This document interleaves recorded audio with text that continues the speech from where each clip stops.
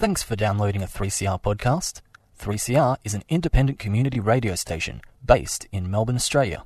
We need your financial support to keep going. Go to www.3cr.org.au for more information and to donate online. Now stay tuned for your 3CR podcast. What we're dealing with here is a total lack of respect for the law.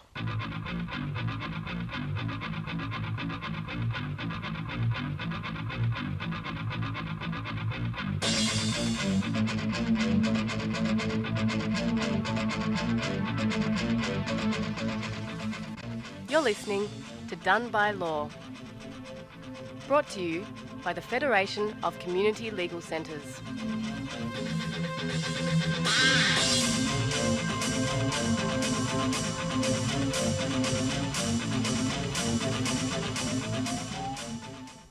Welcome to Done by Law for another week. You're here with Sarush and Ali. How are you, Ali? I'm well, Sarush. Today we're going to be talking about the Cherry Creek Prison. In the Victorian election last year, voters sent a clear repudiation of the tough on crime narrative that divided communities and marginalised communities of colour throughout Melbourne. The repudiation comes at an important time. In 2017, the imprisonment rate reached 113 prisoners per 100,000 people, a rate not seen in Victoria since 1896. That's an outrageous statistic. It makes your blood boil, doesn't it? And, I mean, that is during an ALP government. So every Conservative government in power before that government had a imprisonment rate that was lower than the last government. I think all the data shows the impact that prison has on the social determinants of health. If you're taking, a health perspective of our prison system, and it really does increase disadvantage when people have contact with the prison system, and the prospects of further encounters with the criminal justice system are increased. It's against this backdrop that the construction of a new youth prison is imminent. The prison will be built at Cherry Creek, west of Werribee, 11 kilometres from the Werribee train station near Little River. The government site spruiking the prison states that construction commences December 2018 and is set for completion by December 2020 for full operational facility in 2021.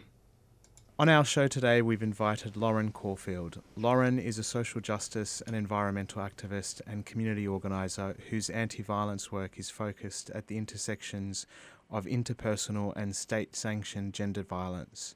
She works with the Flemington and Kensington Community Legal Centres Police Accountability Project and with the Abolitionist and Transformative Justice Centre. Gee, that was a tongue twister. Welcome to the show, Lauren. Thank you for having me. Can you tell us a bit about yourself and what your relationship is with the advocacy around the prison? Okay, so, as you mentioned, I'm a community organiser. I work in community-based interventions to violence and harm that don't rely on the prison industrial complex. I also work with young people who are often demonised in the media and targeted by police on the basis of race. So these are often the same young people who are funnelled into prisons in Victoria. And so my relationship to the prison is that I am against it and against the racism that fuels prison expansion. And I'm about building our collective capacity to challenge and resist moves towards mass incarceration and the sweeping criminalisation of young people in Victoria. Okay, so can you tell us what is the current state of, given that background, what is the current state of youth detention in Victoria? Okay, so we know that the number of people in prison in Victoria has increased every year since 2007. And as you mentioned, we're in the wake of a heavy tough on crime push. So today Victoria has a larger proportion of children and young people on remand compared to just 10 years ago. On average in Victoria, 188 young people are in prison on any given night. And when we look at who's in there, we're talking about kids who've already faced disadvantage and discrimination. So a recent Youth Parole Board survey of young people imprisoned on sentence and on remand found that 63% of them had been subject to a child protection order and 70% were victims of abuse or trauma or neglect. Wow. And I mean, the statistic I read earlier, it talks about us being essentially at the highest incarceration rate since 1896. Yeah. What does that say? I mean, it's an unusual kind of thought that we've got a centre-left government and we're imprisoning more people than ever before. That's right, and I think it says that we're sort of now in the phase of the cumulative consequences of these kind of waves of racist crime panic and tough on crime and law and order agendas, and we're sort of now reaping the consequences of those policies. So, I mean, one of the things that you're saying, I noticed that you're mentioning particular marginalised groups. Mm-hmm. Do prisons and youth prisons disproportionately affect some marginalised groups, and why do they? So, yes, they absolutely do. Prisons punish people for experiencing disadvantage and oppression. We know that they disappear people instead of actually tackling problems. So in Victoria, Aboriginal and Torres Strait Islander kids are imprisoned at 12 times the rate of non-Indigenous kids. And recent Youth Parole Board figures show that more than 40% of young people in prison or on parole in Victoria are Aboriginal or Torres Strait Islanders, Maori and Pacific Islanders and Sudanese young people. And so what we know is that if it's built, this new prison will further disproportionately target and incarcerate young Aboriginal people and young people of colour and young people who've experienced disadvantage. And when it comes to talking about the why of that, prisons are the end of a pipeline of oppression, disadvantage and punitive targeting. They're not the starting point, they're the end point. And we can talk about why more kids of colour are incarcerated, but we need to step back and look at targeted processes of criminalisation and which processes funnel kids into that pipeline. So why do we endlessly hear about an African crime wave when young African Australians make up less than 1% of the crime stats? Wow. Why are police in Victoria stopping young African Australian men at more than 2.5 times the rate of young white men, despite the fact that they're underrepresented in those stats? So who's being approached? And how are they choosing to approach certain community groups and certain marginalised peoples? Yeah, absolutely. Like, why do the Police in Schools initiatives target schools of predominantly black and brown kids rather than, say, something like drug use in middle-class, private, predominantly white schools? So I think that we can't answer the question as to why marginalised communities are overrepresented in prisons without also looking at the processes and mechanisms that actually target and put them there. Okay. All right. We're going to cut to a break, and when we come back, we're going to speak specifically about Cherry Creek. We're going to listen to a song by Dead Prez. There's a little bit of a language warning. If you're sensitive, please tune off for the next few minutes. And before we do, we're going to have a community announcement as well. Are you 18 years and over? Have you been stopped by a Victorian police officer or protective service officer in the last 10 years?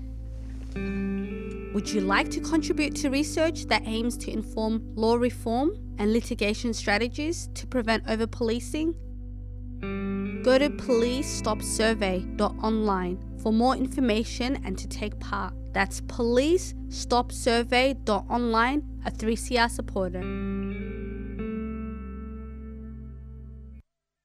Most LGBTIQ people experience positive, intimate, and family relationships. However, like cisgendered heterosexual people, some LGBTIQ people experience abuse and violence in their relationships. With Respect is a new family violence service for LGBTIQ plus Victorians, providing counselling and recovery programs for victims and survivors of family violence and help for people using violence who want to stop. With Respect is a partnership between Queer Space, Thorn Harbour Health, Switchboard Victoria and Transgender Victoria. For more information, visit withrespect.org.au or call 1800 542 847. With Respect is not a crisis service. If you need immediate help, call 000. A 3CR supporter.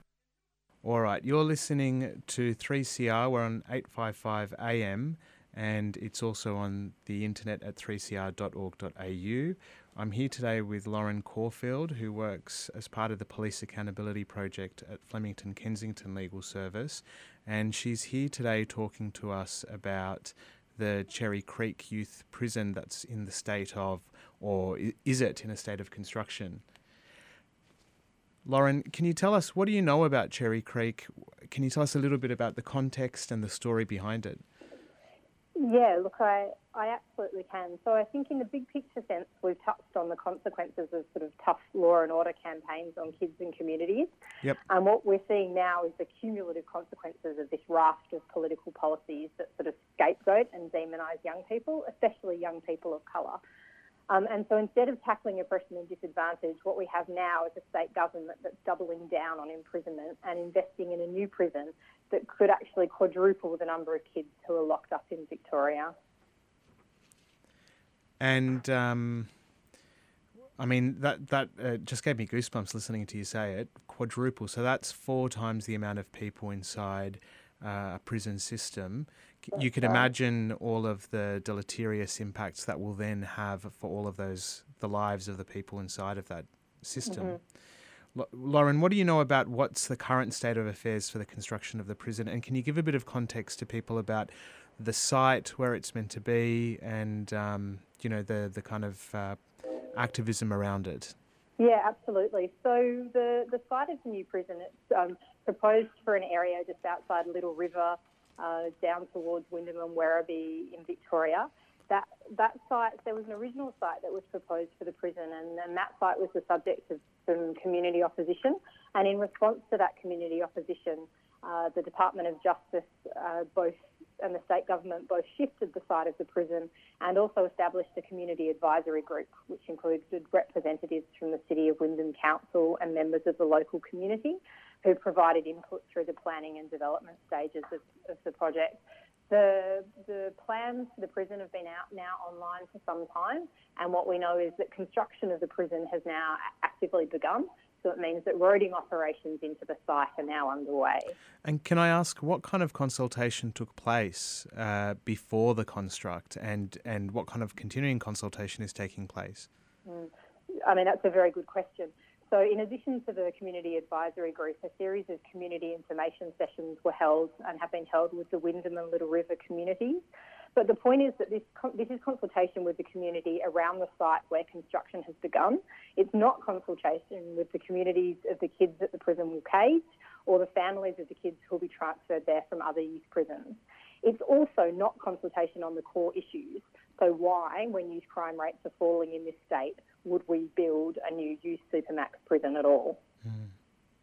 And also just so many practicalities. So imagine being a parent with a young person who might, say, for example, currently be in Parkville. Imagine getting them all, and you imagine being in Dandenong, imagine getting them all the way past Werribee. Yeah, absolutely. Has the the prison plan made account for things like transportation and the needs of families and prisoners who are there?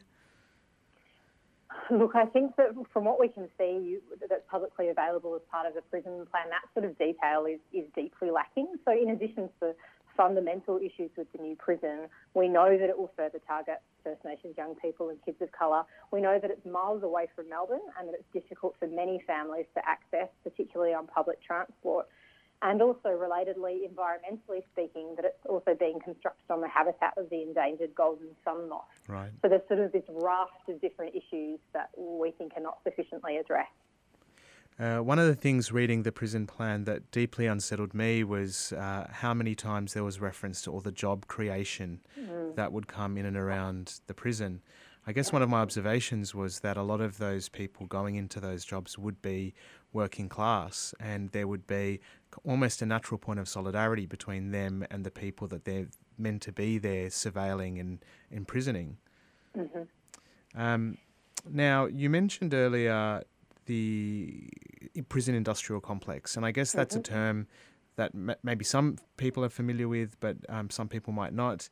Can you tell us about what that means, and can you give us some context about some alternatives to a system of law and order founded on punishment? Yeah, I mean, they're also really good questions. I think when we're talking about the prison industrial complex, we're talking about the raft of both institutions and processes that funnel people into situations where they're incarcerated and the harms that they then impose upon individuals and communities, and the host of related institutions that actually kind of profit from that process of people's misery.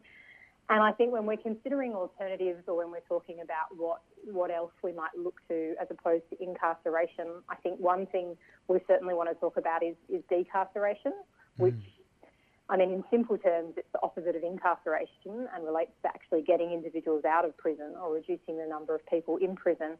But decarceration means more than that. It also means healing trauma, it means restoring civil rights and ending the suffering that the prison industrial complex imposes on people and communities. And I think for individuals, organisations and communities, this absolutely means engaging with the reality of the police to prison pipeline and the consequences of the ways that we might censor police and prisons in our responses to harm. And then broadly, more systemically, it means actually reimagining our so-called justice system to move away from prisons and towards initiatives that actually censor community care and community control. So I've tried to have some of this discussion with some friends and family who are quite progressive, and for some people there's almost a brain freeze, this idea of decarcerating. What do you say to people who almost intuitively and sometimes sadly would say something like, but you need to imprison people, there's a need to kind of keep people locked up for crimes? I mean, I think it's a perfectly understandable response. Sometimes it's difficult for us to imagine something that's outside of the kind of container of what we're raised in and the conversations that we're currently having.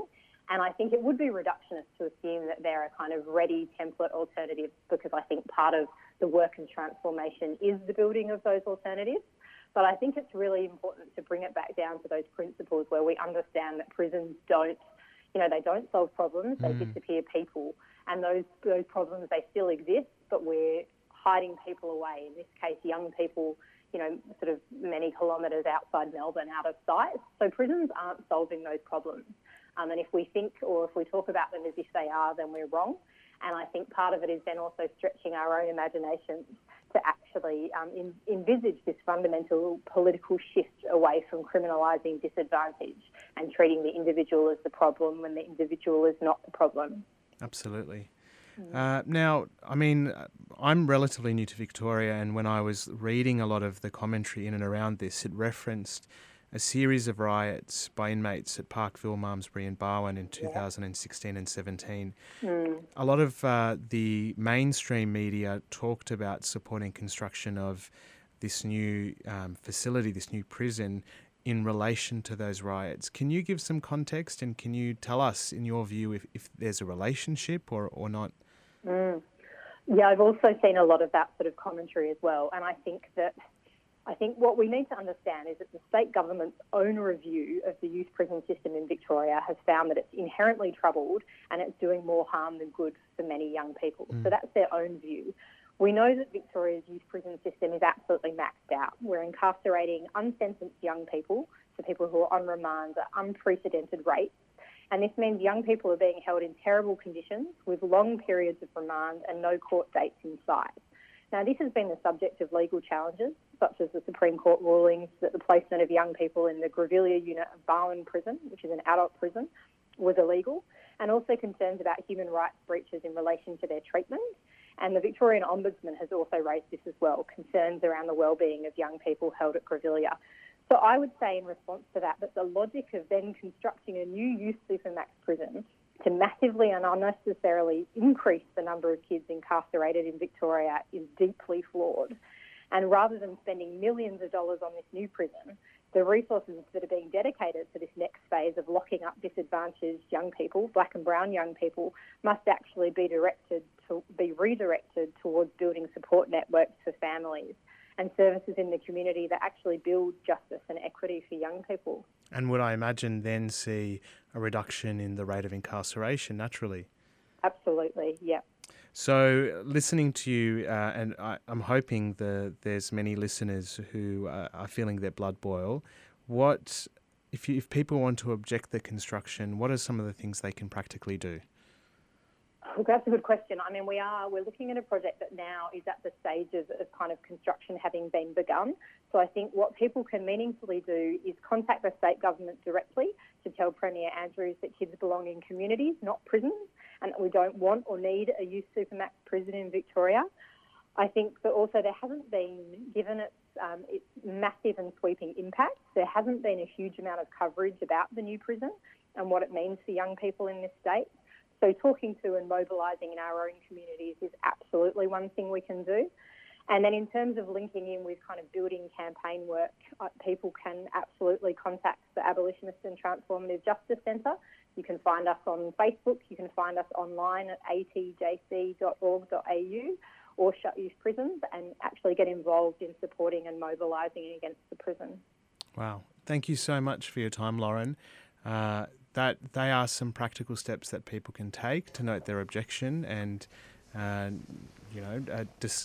open a discussion between them and us and our community as to how we want to imagine law and justice in our society. Thanks for your time, Lauren, today. Thanks, Zuri. That was a powerful interview, wasn't it, Ali? Yeah, my blood did boil. I think Lauren's a really impressive interviewee, but she really raised kind of the flawed logic of building a supermax prison for young people when the Victorian government themselves said that's not a great idea. And what's so distressing for me is that in some ways Little River is so out of sight and out of mind for so many people. I really hope people find a pathway to raising objections. You've been listening to a 3CR podcast produced in the studios of independent community radio station 3CR in Melbourne, Australia. For more information, go to allthews.3cr.org.au.